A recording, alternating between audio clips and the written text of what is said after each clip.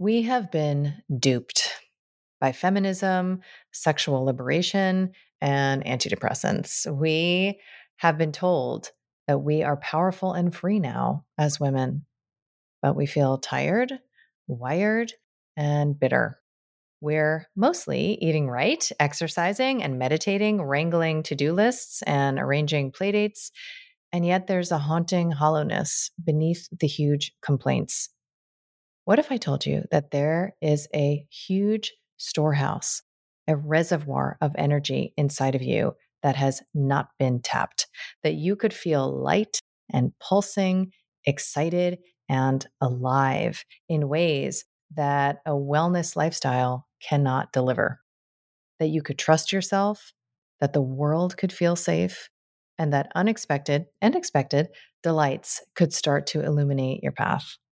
No coach, therapist, doctor, or guru required.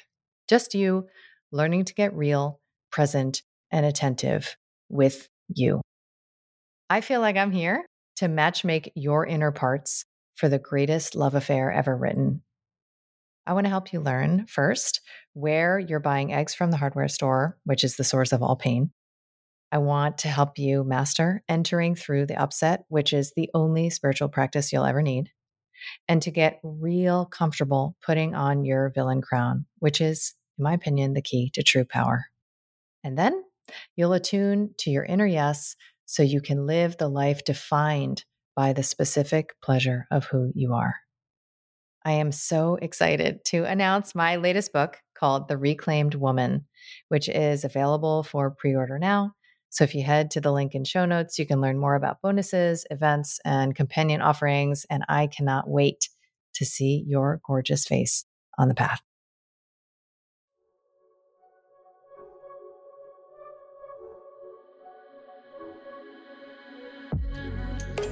I'm Dr. Kelly Brogan. You may know me as a New York Times bestselling author of a book with an exploding pill on the cover, renegade psychiatrist, pole dancer, or honorary member of the Disinformation Dozen. What can I say? I'm a born provocateur. I've spent most of my recent life exposing deceptions, connecting dots, and discovering the secret places my inner victim is still waiting to be liberated. And now I feel called to help you reclaim all of your parts, your health, your sexuality, your power, and your expression, so that you can finally truly own yourself.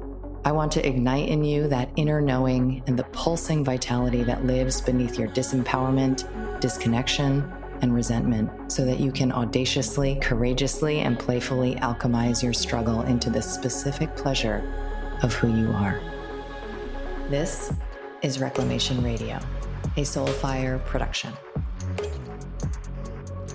Hi, and welcome back to Reclamation Radio. I'm Dr. Kelly Brogan, and I am here today to talk health reclamation with one of our Vital Mind Reset program grads who just happens to have the same name. So welcome, Kelly Cibart. We're going to dive into a conversation. It's like the meeting of the Kellys talking about getting off of thyroid hormone in this lifetime and more. And I'm really, really honored when she submitted. So she's not my patient, not my client of any kind. And I've just had the pleasure of interacting with her initially through her testimonials and through our community. And it has just been a pleasure. I watched her testimonials and like guffawed out loud. They're so hilarious and so poignant. It was like this incredibly pleasurable combination of like sentimentally inspiring and also like deeply comedic. So your charisma is something that needed to be fully realized, unlocked, and vitalized in this lifetime. And I'm just really honored to have played, any part in that process. So welcome, Kelly. Thank you so much, Kelly. Thank you for having me. All right. So you know that I am very, very interested in the archetypal journey, right? So this mysterious path that we are sometimes invited, sometimes catapulted onto, and sometimes largely avoidant and resistant to almost for an entire lifetime, home to ourselves, right? And so Jung talked about this as the individuation path and what it is to like finally recognize that the way that you've been living is not your choice any longer and you want to exercise the power of your choice to create a more pleasurable experience for yourself, or at least a more real and alive experience for yourself, and to draw from the agency you have, to commit to certain portals to get you there. So I've wondered a lot, and I'm interested in what you can share about like the readiness. Like, why does somebody become ready to change their life? And, we'll talk about some of the ways that your lifescape has radically changed beyond just getting off of thyroid medication since working this program and the ways that you chose to engage it. But I would love to know, like, what do you think it was? Was there a sign? Was there a crisis? Was it just sort of a quiet moment in the middle of the night where you were like, I'm ready to do something different for myself? Right. With me, it was really particular. So it's funny because I knew what the answer was for, I think, I don't know, like 5 or 6 years, right? I had read your book, I think in 2016 or 17, or knew about your work. And it was a very clear yes to me at the time. It was very clear, like, well, yeah, obviously this is what I need to do. Like, this is my answer. And it's funny because at no point in time was I like, okay, let's start tomorrow. It was just kind of like, I knew that it was there, and I knew that that's what I needed to do. And things, I think, circumstantially are at play here, right? Because at that time, I think that if I would have done VMR, I probably would have gotten a divorce, honestly. And I think that a piece of me knew that it was going to be like a massive thing, right? It wasn't just like about my health. And then like the divorce happens, and, you get caught up in that, and then caught up in new love, and like life happened, life is just going and going. And in the back of my mind, it's like, hey, you still need to do this. And then, more time goes by, and the little things start adding up that you don't think are that big of a deal, right? So I was doing a lot of things that were unhealthy and making a lot of choices that were not cool, including my diet and drinking too much alcohol. And, my sleep was affected. I mean, I had this very long list of things that I was, suffering from, all while in reality, it was because I was making those choices. It wasn't like I was being inflicted. I wasn't being broken. It wasn't like my body was malfunctioning.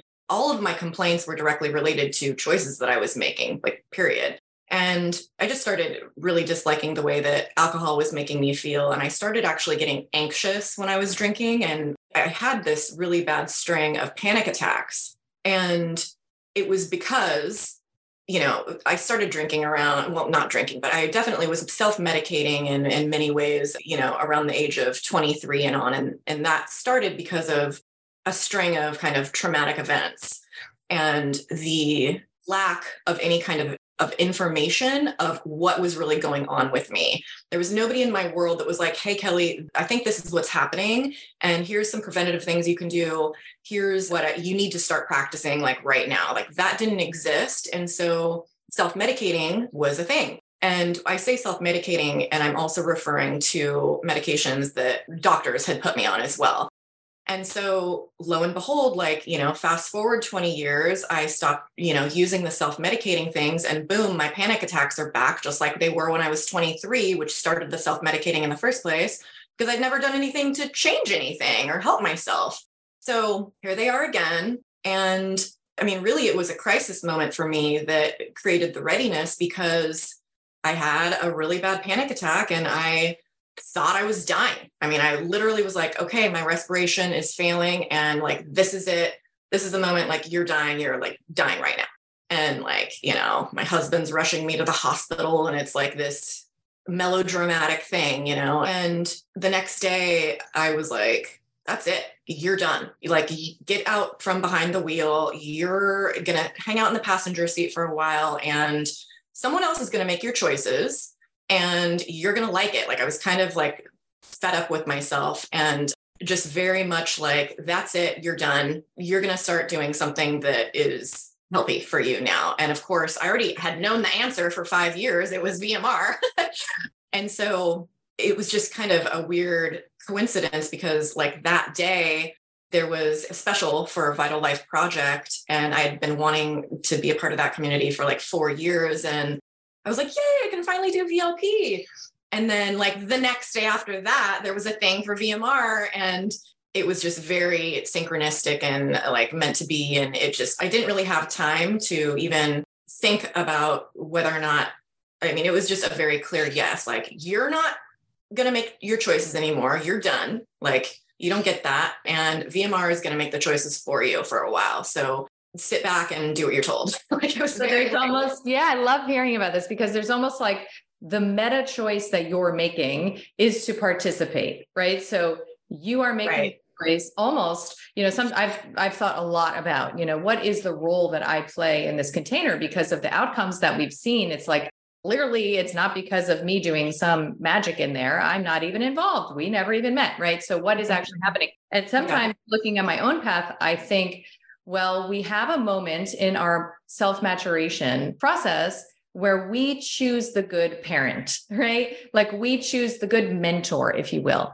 Mm-hmm. And, you're a clinician. I know you've had this experience, with your clients, and it's real, right? So when I first worked with the naturopath who helped me to learn about a lot of the tenets of, VMR, I gave her that level of authority, right? But I was the one giving her the authority because I was the one choosing her as like a good mother, let's say, right? And allowing her to actually like parent me with my consent, right? So it's almost like interestingly, like a consensual domination, right? So I trust you to command me, but I'm the one who's consenting and choosing. So in that framework, that psychological space, there's so much room for defragging, reprogramming, and repatterning old ways of interacting within the self in that tense sort of like self-reprimanding, self-flagellating, self-punishing sort of energy of like kind of hoping to do better, but like failing, right? So we get into these kinks of like stuckness.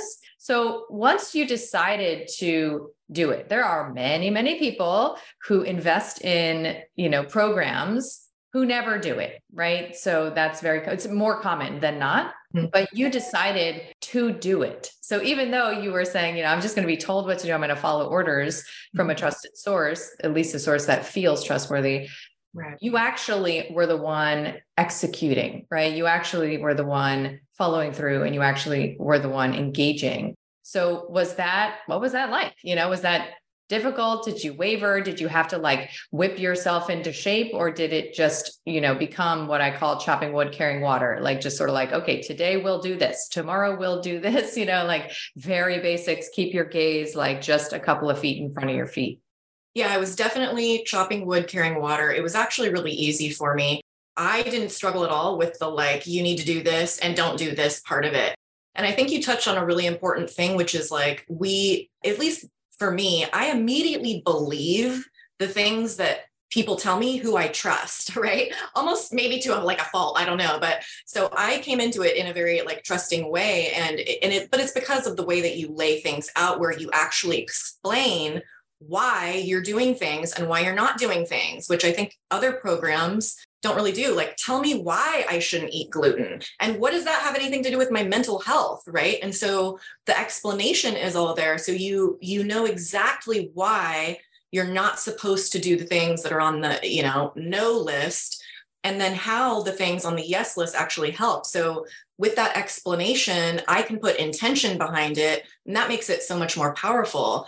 But for me, just doing the program in general was very like, I don't know what you would call kind of type A around stuff like this. I don't know. It was like once I made the commitment, there was no room for messing around. I mean, I did everything exactly like to the T, like by the book. And that's for my own like satisfaction of it, right? Because otherwise I'm like, well, if you don't do this or whatever, I just didn't want to have that wishy-washiness in my head of going, well, could it have been better? Or, if I didn't have the outcomes, like, oh, is it because I did that one day? No, like I didn't want any of that chatter. So, I mean, I totally stuck to the diet. I mean, even to the point where, like cacao is okay, on occasion. And it was like, no, no cacao, no chocolate, no turmeric lattes. Like I'm drinking water, nothing but Berkey water. I was hardcore about it. Stuck with the meditations. I increased the meditations, did all of the journal entry and writing a couple times each. So I was very in it and enjoyed being that way. Like it wasn't a chore. It was so enjoyable, like going through the motion every day and having my list of things I wanted to do was exciting. I thought it was easy to commit to it, frankly, but maybe that's just because of the headspace I was in. I was done with myself. So it was like refreshing to have somebody else be like, do this today. I'm like, thank you for the love of God. I love that. And I think too, a lot about, because I am constructed similarly and have, ease in creating what I would call masculine containers and structures for myself, exercising discipline and sticking to things and following through. However, I've also been exploring recently, like, what is the feminine complement to that?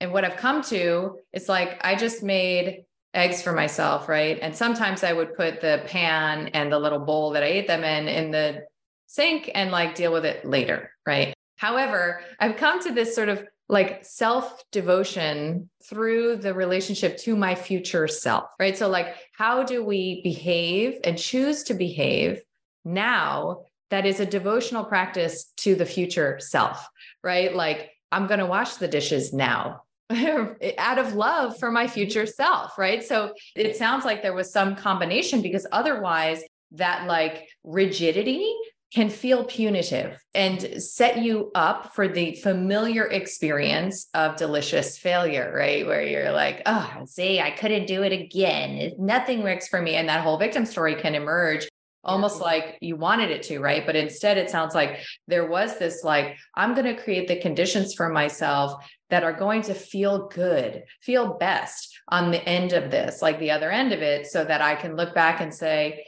that was an experience that I really co-created. So I love that. It's like a helpful, very helpful nuance. So tell us what happened, tell us, you gave us a picture of sort of the before, right? Where you were in this place of having actually like, what could be referred to as like clinical symptoms, right? Of panic. And anyone who's experienced, what could be described as a panic disorder, panic attacks, panic related symptomatology, know that it's one of the few things that can bring you to the brink, of your own self-betrayal very easily, right? Like straight to the emergency room, straight to the Xanax or Klonopin. And so I wonder if you could sort of describe, right? Because the program's 44 days. There probably shouldn't be any like major miracles happening in 44 days, although I see it with regularity. And honestly, I'm sort of shocked every time. And there's like, a numerology. Obviously, many practices are 40-day practices. There's something to, that time window that is also enough, to sort of make a shift, to lay new snow on the mountain so you can ski new tracks, rather than the same old ones. So help us sort of see and experience what it was like for you on the other end.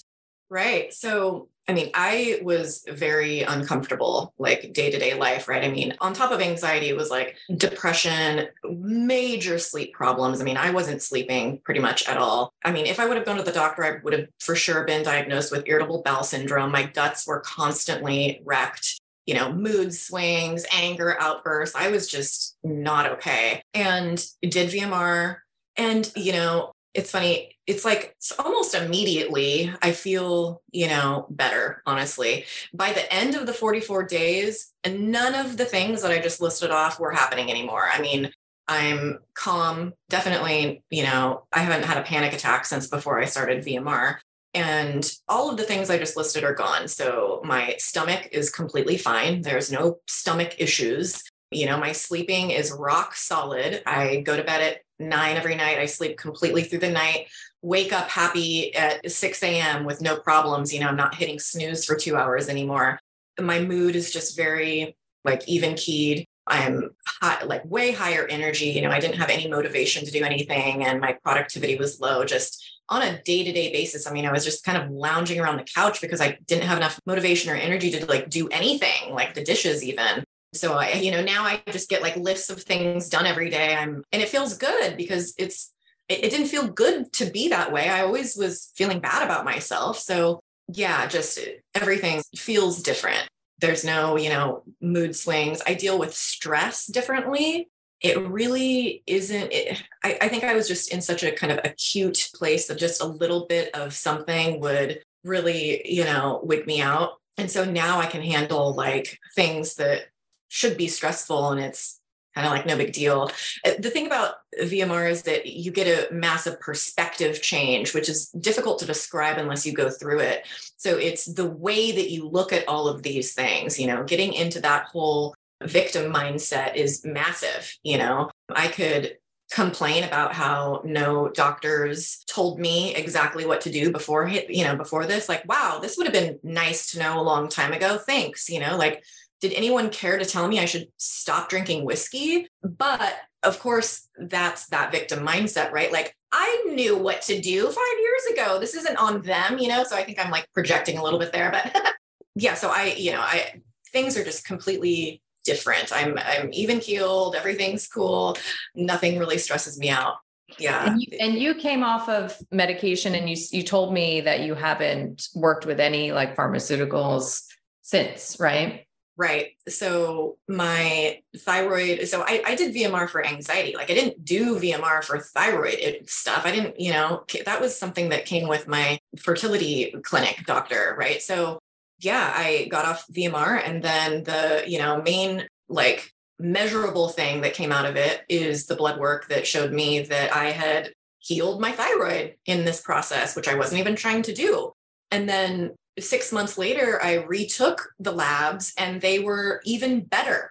They were rock solid in the center of like the, lines of where they should be. My thyroid could not be healthier right now if I tried to get it healthier. And in the past 6 months, honestly, I haven't been super rigid, about the diet and whatnot. I'll maybe have gluten, dairy, or sugar, like a little bit here or there if it's like a special occasion. I'm not rigid about it. And even with that, my body has just literally continued to heal this entire time. And so that was a big measurable thing that happened. So we'll pause here for a message from our sponsor, my signature health reclamation program, Vital Mind Reset. When people have the chance to ask me questions about their lives, about their anxiety, depression, stuckness, and their feeling of being trapped in their body and in patterns of struggle, I pretty much have one answer. My history-making program, Vital Mind Reset. It's 44 days, and this year it goes live on April 4th with limited capacity. So if you're ready to reset your story, join us at the link in show notes and on kellybroganmd.com, and get ready to shed your struggle and step into the specific pleasure of who you are. I think I saw a post that you did, and it was like such a fascinating breakdown, because I know that you stopped drinking and then maybe like had an experience of like intentionally reintroducing, I think, wine, right? So how was that? Oh my gosh. It was cool. It was a neat, like I called it my alcohol experiment. And it was really cool, because this is the thing that I didn't realize going into it that VMR gives you actually. It gives you a completely clean slate so that you can add one single thing into your life and know exactly how it makes you feel, with none of that chatter going on. That's like, well, I wonder if it was this though, or I wonder if it was that factor. What are, all these variables that we have in our life, and we can never really narrow things down to like what exactly is making us feel a certain way.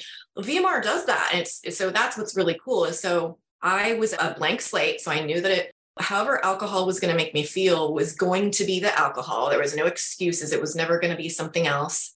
And in VMR, you warn people, if you're going to reintroduce alcohol, don't have more than 2 drinks.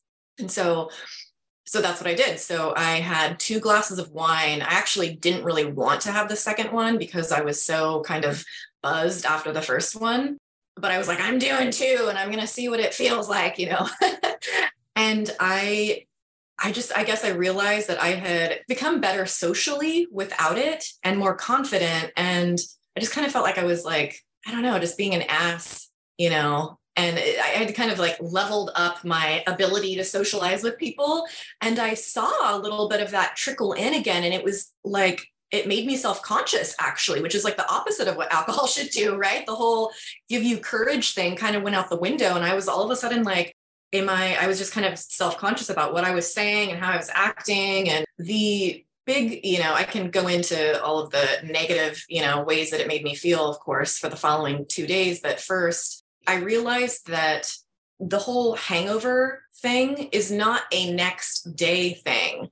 And I don't continue to drink because I like the way that it makes me feel, like in the moment. I actually continue to drink because the second I stop drinking, I start immediately feeling bad. So I'm not stopping because I'm prolonging the fact that I'm about to feel like shit for 2 days, right? So that was an interesting insight. I'm like, oh, I actually had it backwards this whole time. So that was kind of a cool insight. So yeah, as soon as I stopped, I almost immediately felt anxious. First of all, I was really kind of almost jittery. Within 30 minutes, the inflammation in me kicked in and my nose was completely stuffed up and my fingers hurt. I had like arthritis almost in my joints. And then, I woke up in the middle of the night that night, couldn't sleep for 2 or 3 hours. I didn't totally feel super like hungover-y the next day. I got up and it was fine, but my eyes were red. I was super dehydrated, even though I drank my normal 12 glasses of water that day. And then another, I think 6 on top of that. Before I went to bed, I woke up with dry mouth and dry eyes. Like I was literally dehydrated. Yeah. And my head hurt. I was foggy headed. I couldn't really think straight. I just felt like I was in kind of this fog. So yeah, anyway, it was like, okay, well, that was really clear on.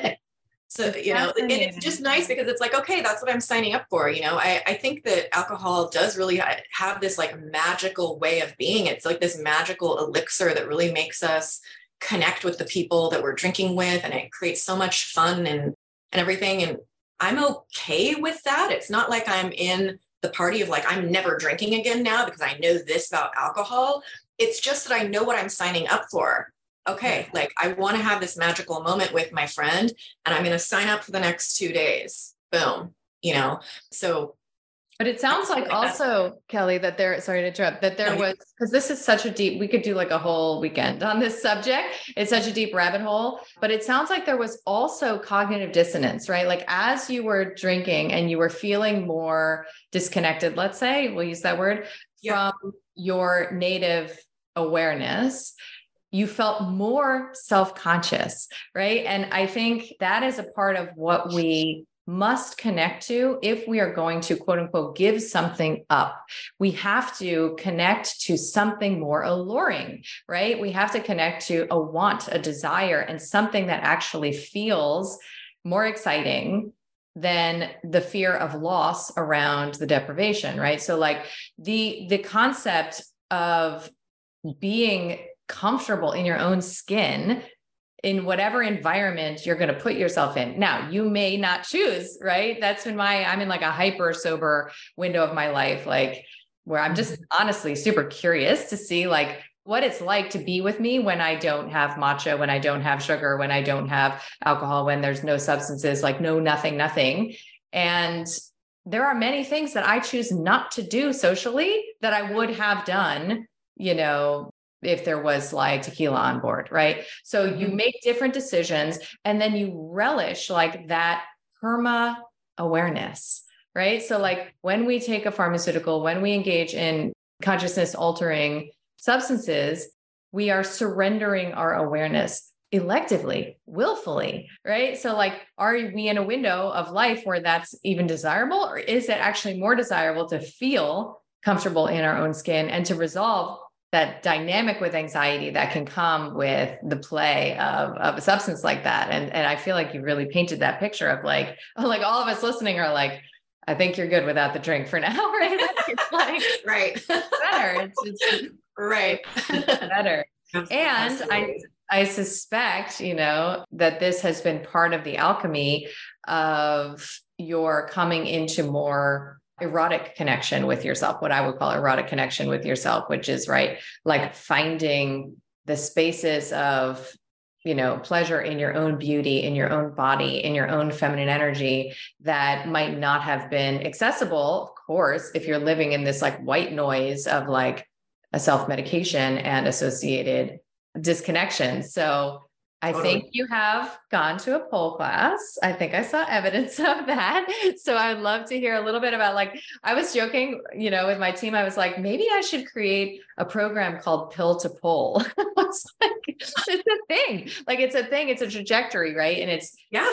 it's because you can create the foundation, right, for you to get in touch with that ultimate reclamation, which is of your vital force, right? Of this animating energy that is your feminine radiance, that is your sexuality, right? That is your life energy. Only after you've created the conditions of safety for that to even emerge, right? So, like, how has what we just talked about, like, in any way led to this experience of your own womanness, like, in a different way?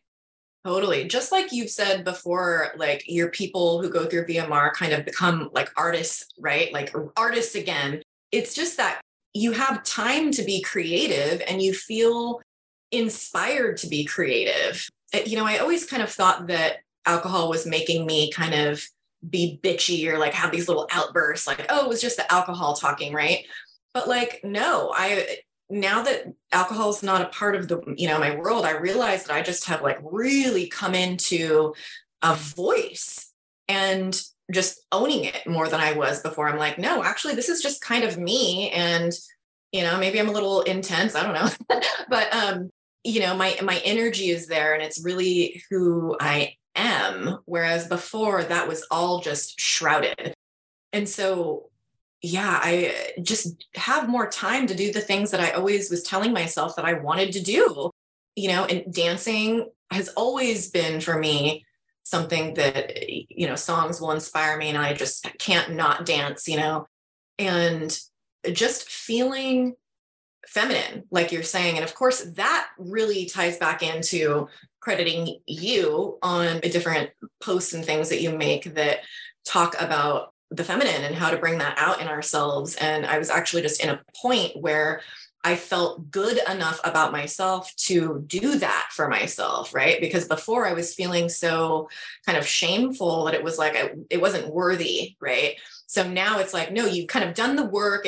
You're worthy of this now, and you can put on hair and makeup and go out with your camera and like do fun photography sessions and like just reclaiming that kind of like dress up thing. This isn't something that like, there's a big girl version of the things that have always inspired us. And it just transforms when we're older and things inspire me now. And I actually get up and then go do them when I'm inspired. I don't just sit on the couch and wish that I was doing them, and taking a pole class is one of those things too. And it just feels so good to be moving around in a like very feminine way and having the okay to do that, where, your muses in life and your people are like, hey, it's okay. And here's why, all of that social chatter goes away, all of the negative, like, oh, but people will think A, B, and C about you, no, like enough of that, that's history. It's like absurd. And so, yeah, just letting myself have fun and be feminine and be creative. And, it's definitely, there's like a huge kind of artsy side to me that was very repressed for sure. So it's like that reclamation of play, it can, it's like you said, with the big girl version. I mean, there's that inner child permission slip, to dance, to sing, to paint, to create, to want to perform, like when I make contact with my inner child parts, it's like this little girl in a tutu who's like, hey, I'm going to do a dance for you. Right. And of course, that's like my entire social media account. It's like, hey, I'm going to do a dance for you, and there is sort of this, like take the piss out of it, to acknowledge and own that as we pay attention to those dimensions of ourselves, as we give them permission to come out, there is a play with those around us that is, for the experience of feminine radiance. Like David Data always says, like the feminine requires being witnessed, right? Like that's how it works. And it is a seemingly archetypal journey, like home to the origins of what got somehow stuffed, into the shame closet. And like, what is it, for all of us to begin to take steps in the direction of like following those impulses. So I love what you said, because that's exactly what I experienced. Like to me, that is how you honor your feminine, is to say your impulses matter, and I will create the conditions to hold the space for the inspired action that comes from those impulses, whether it's like making a funny video or going to a class or like creating, art out of something that has otherwise been taboo, or painful or confusing. And yeah, to just sort of laugh with it and play with it. Like you're so masterful at that energy, like bringing that energy of like, not even taking yourself as seriously as probably I do on a regular basis, which of course is like, gives people a lot of material to work with critically. Yeah, no, making fun of myself is like my favorite thing. It's liberating, it's liberating to watch. Totally. And I just love like what I love witnessing this in you and others, because it means that there's like a field for the collective, right, to step into. And that there's some reason that when we create a framework mentally, you said, whether it was my book or other materials that did that, right? Like a paradigm shift, like, oh no, this is the truth that feels good to me, right? Like I'm not broken. I can integrate. There is another story and another chapter for me. So you work with your mind, then you work with your body, and then you get to experience your spirit, right? You get to experience the energies that would otherwise be like inverted and corrupted and repressed. And in other, like in so many ways, like fueling like the patterns of struggle and suffering. Because, a lot of what Carolyn Elliott talks about is the ways that we get off on our own struggle, like literally bodily, erotically, like it feels good to be like, ugh, he's disappointing me again, in that in victim role. Right. So like it actually somatically is like the most get off we have in our life. Like we can choose differently. Right. And it takes courage. It takes a lot of courage. Yeah. And to not get off on doing things that you're not supposed to be doing. That was a big one for me. Like, I'm going to, create this difference, right? Like, so like with eating or whatever it is. Polarity, like a polarity, right? Yes. So you create the polarity, and then it's like you almost do it so that then you can ruin it, because you're not supposed to. So that was a big one for me too. It was like, no, you're going to stop doing that. And once I got out of the habit of doing that, it was like, oh yeah, that was weird. Like, why was I doing that? Like now I don't like, get off on being bad, Yeah. And making the bad choices. You shifted it to like intentional choices. And if you're going to, right? Like if you're going to make a choice that is not aligned with the majority of your thought-based paradigm, then you're probably going to do it on purpose, right? And that's a whole other way of living, like it's like, if I'm going to make the choice, I'm going to do it for the fun of it, right? Like if I'm going to put myself in the position that is, like if I'm going to have a conversation with somebody I know is not open to having rational dialogue with me, and I'm going to go into that conversation, I'm going to do it because I get a kinky kick out of it, right? And it's like almost when you own that, then it's a whole different relationship to even that bad girl. And once she's exposed, it's like, do I really want to do that after all? So things just sort of come into alignment, right? Like your thoughts and your actions are less in that sort of polarized tension. Yeah, it's amazing. So I'd love, Kelly, to know in closing, like what would you tell someone who really at this point, like feels certain that their story is their story, right? And I know that we can change our story, and that it's almost pre-written in ways that we evolve our story, and accessing that permission to sort of like go on the journey is this elusive thing, right? Like it sort of happens, but it happens when you want it, and it happens when you're ready. And it happens when, I often have observed, like moving in the direction of radical change feels like relief. It doesn't feel like a burden. Right. And so if someone is like, well, this is just, I got this illness, I got this job, I got this, shitty marriage, I got this body, they do that, I don't do this, if they're like, this is just how it is, right? Like a lot of our parents are probably that way, right? It's just like, this is the story. What would you say to somebody who is really sort of mired in that consciousness? Usually I start by going into a huge dialogue about the pharmaceutical industry, which I'll spare you. That's where I always start. Okay. I always go into like psychoeducation on how it's actually the pharmaceutical industry that's like created that idea. And even like with an example like meditation, right? Like meditation is huge in VMR. And I mean, I think it's, in my opinion, like up there with the importance of the diet, like diet, meditation, everything else, And, why would we, if we think that we're broken, or malfunctioning, and even to the extreme of thinking that the only thing to do about that is to take a pill and maybe even for the rest of your life, then why in the world would we sit around for 3 minutes a day and like put effort into trying to be another way, right? Like, it's like, what a waste of time. And so usually there has to be some psychoeducation around that of like, hey, actually meditation is for your mind what working out at the gym is for your physical body. This is the practice. This is what you do to get to the place that you're saying you want to be. So usually with people like that, they have a complaint, right? Like that's where with my clients, that's where I have leverage. Like, you're going to come to me and complain about something. Well, guess what? Like, here we go. Like, do you want a solution?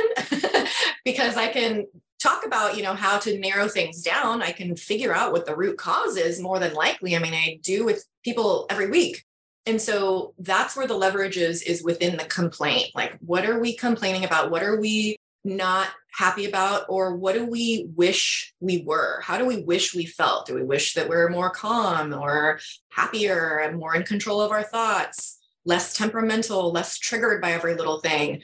Okay, well, do you want to hear my speech on this? Because I'm sure I've got one, so that's where the discussion lies is, their readiness is a separate topic, but at least I can start planting seeds. And when you take away I don't have control over this is just how it is, a narrative, then all of a sudden things get real fast. And that's where the readiness comes out or gets blocked because it's like, oh crap, my choices can do something here and can affect this. So then it comes a question like whether or not they want to face that and then start moving forward into it. Right. Totally. So, yeah. The taking of the responsibility, it's like hurts and it's scary. And it's like almost like nauseatingly level, like scary. The first time you're like, oh, this is on me. This is actually, and always has been on me. And I don't get to say this is happening to me. I have no choice. All of these phrases that like are in our daily vernacular sort of go down the drain of this reclamation process. And I love, what you're describing because it's very soothing to know that there is a path, right? Like I didn't invent the archetypal path, right? Like it exists, it has stages. And the first step is self-initiation to that already present power, right? So it's like clearing the cobwebs and the veils and the gauze, from before your eyes so that you can actually see as an adult what choices you have and initiate to that. And it is necessarily involves the death of the child version that you were. So this portal, that you move through and the way that you're representing it, it's like, okay, whenever you're ready, it's here. And I think that's why, I love your story. And after my mentor, Nick, died, I really shifted, on a spiritual level and on so many ways, but on a spiritual level to choosing what feels good in my vocation and my career, which is celebrating what is possible. And, you're such living proof of that. And it feels so good, it feels so good to bear witness to your experience because it means, and to share it because it means that others listening now know what is possible and they can't unknow it. And it might ignite something inside of them that creates just enough of that dissonance that maybe one day, they choose to walk into the unknown of, this new, but also very familiar and old, right, version of themselves. Right. And so I'm so grateful, for your courage, for your commitment, and for the reclamation of choice, for the slipping into the skin of your own body, that you're enjoying. And I'm really honored, to be on this path with you. Oh, thank you so much.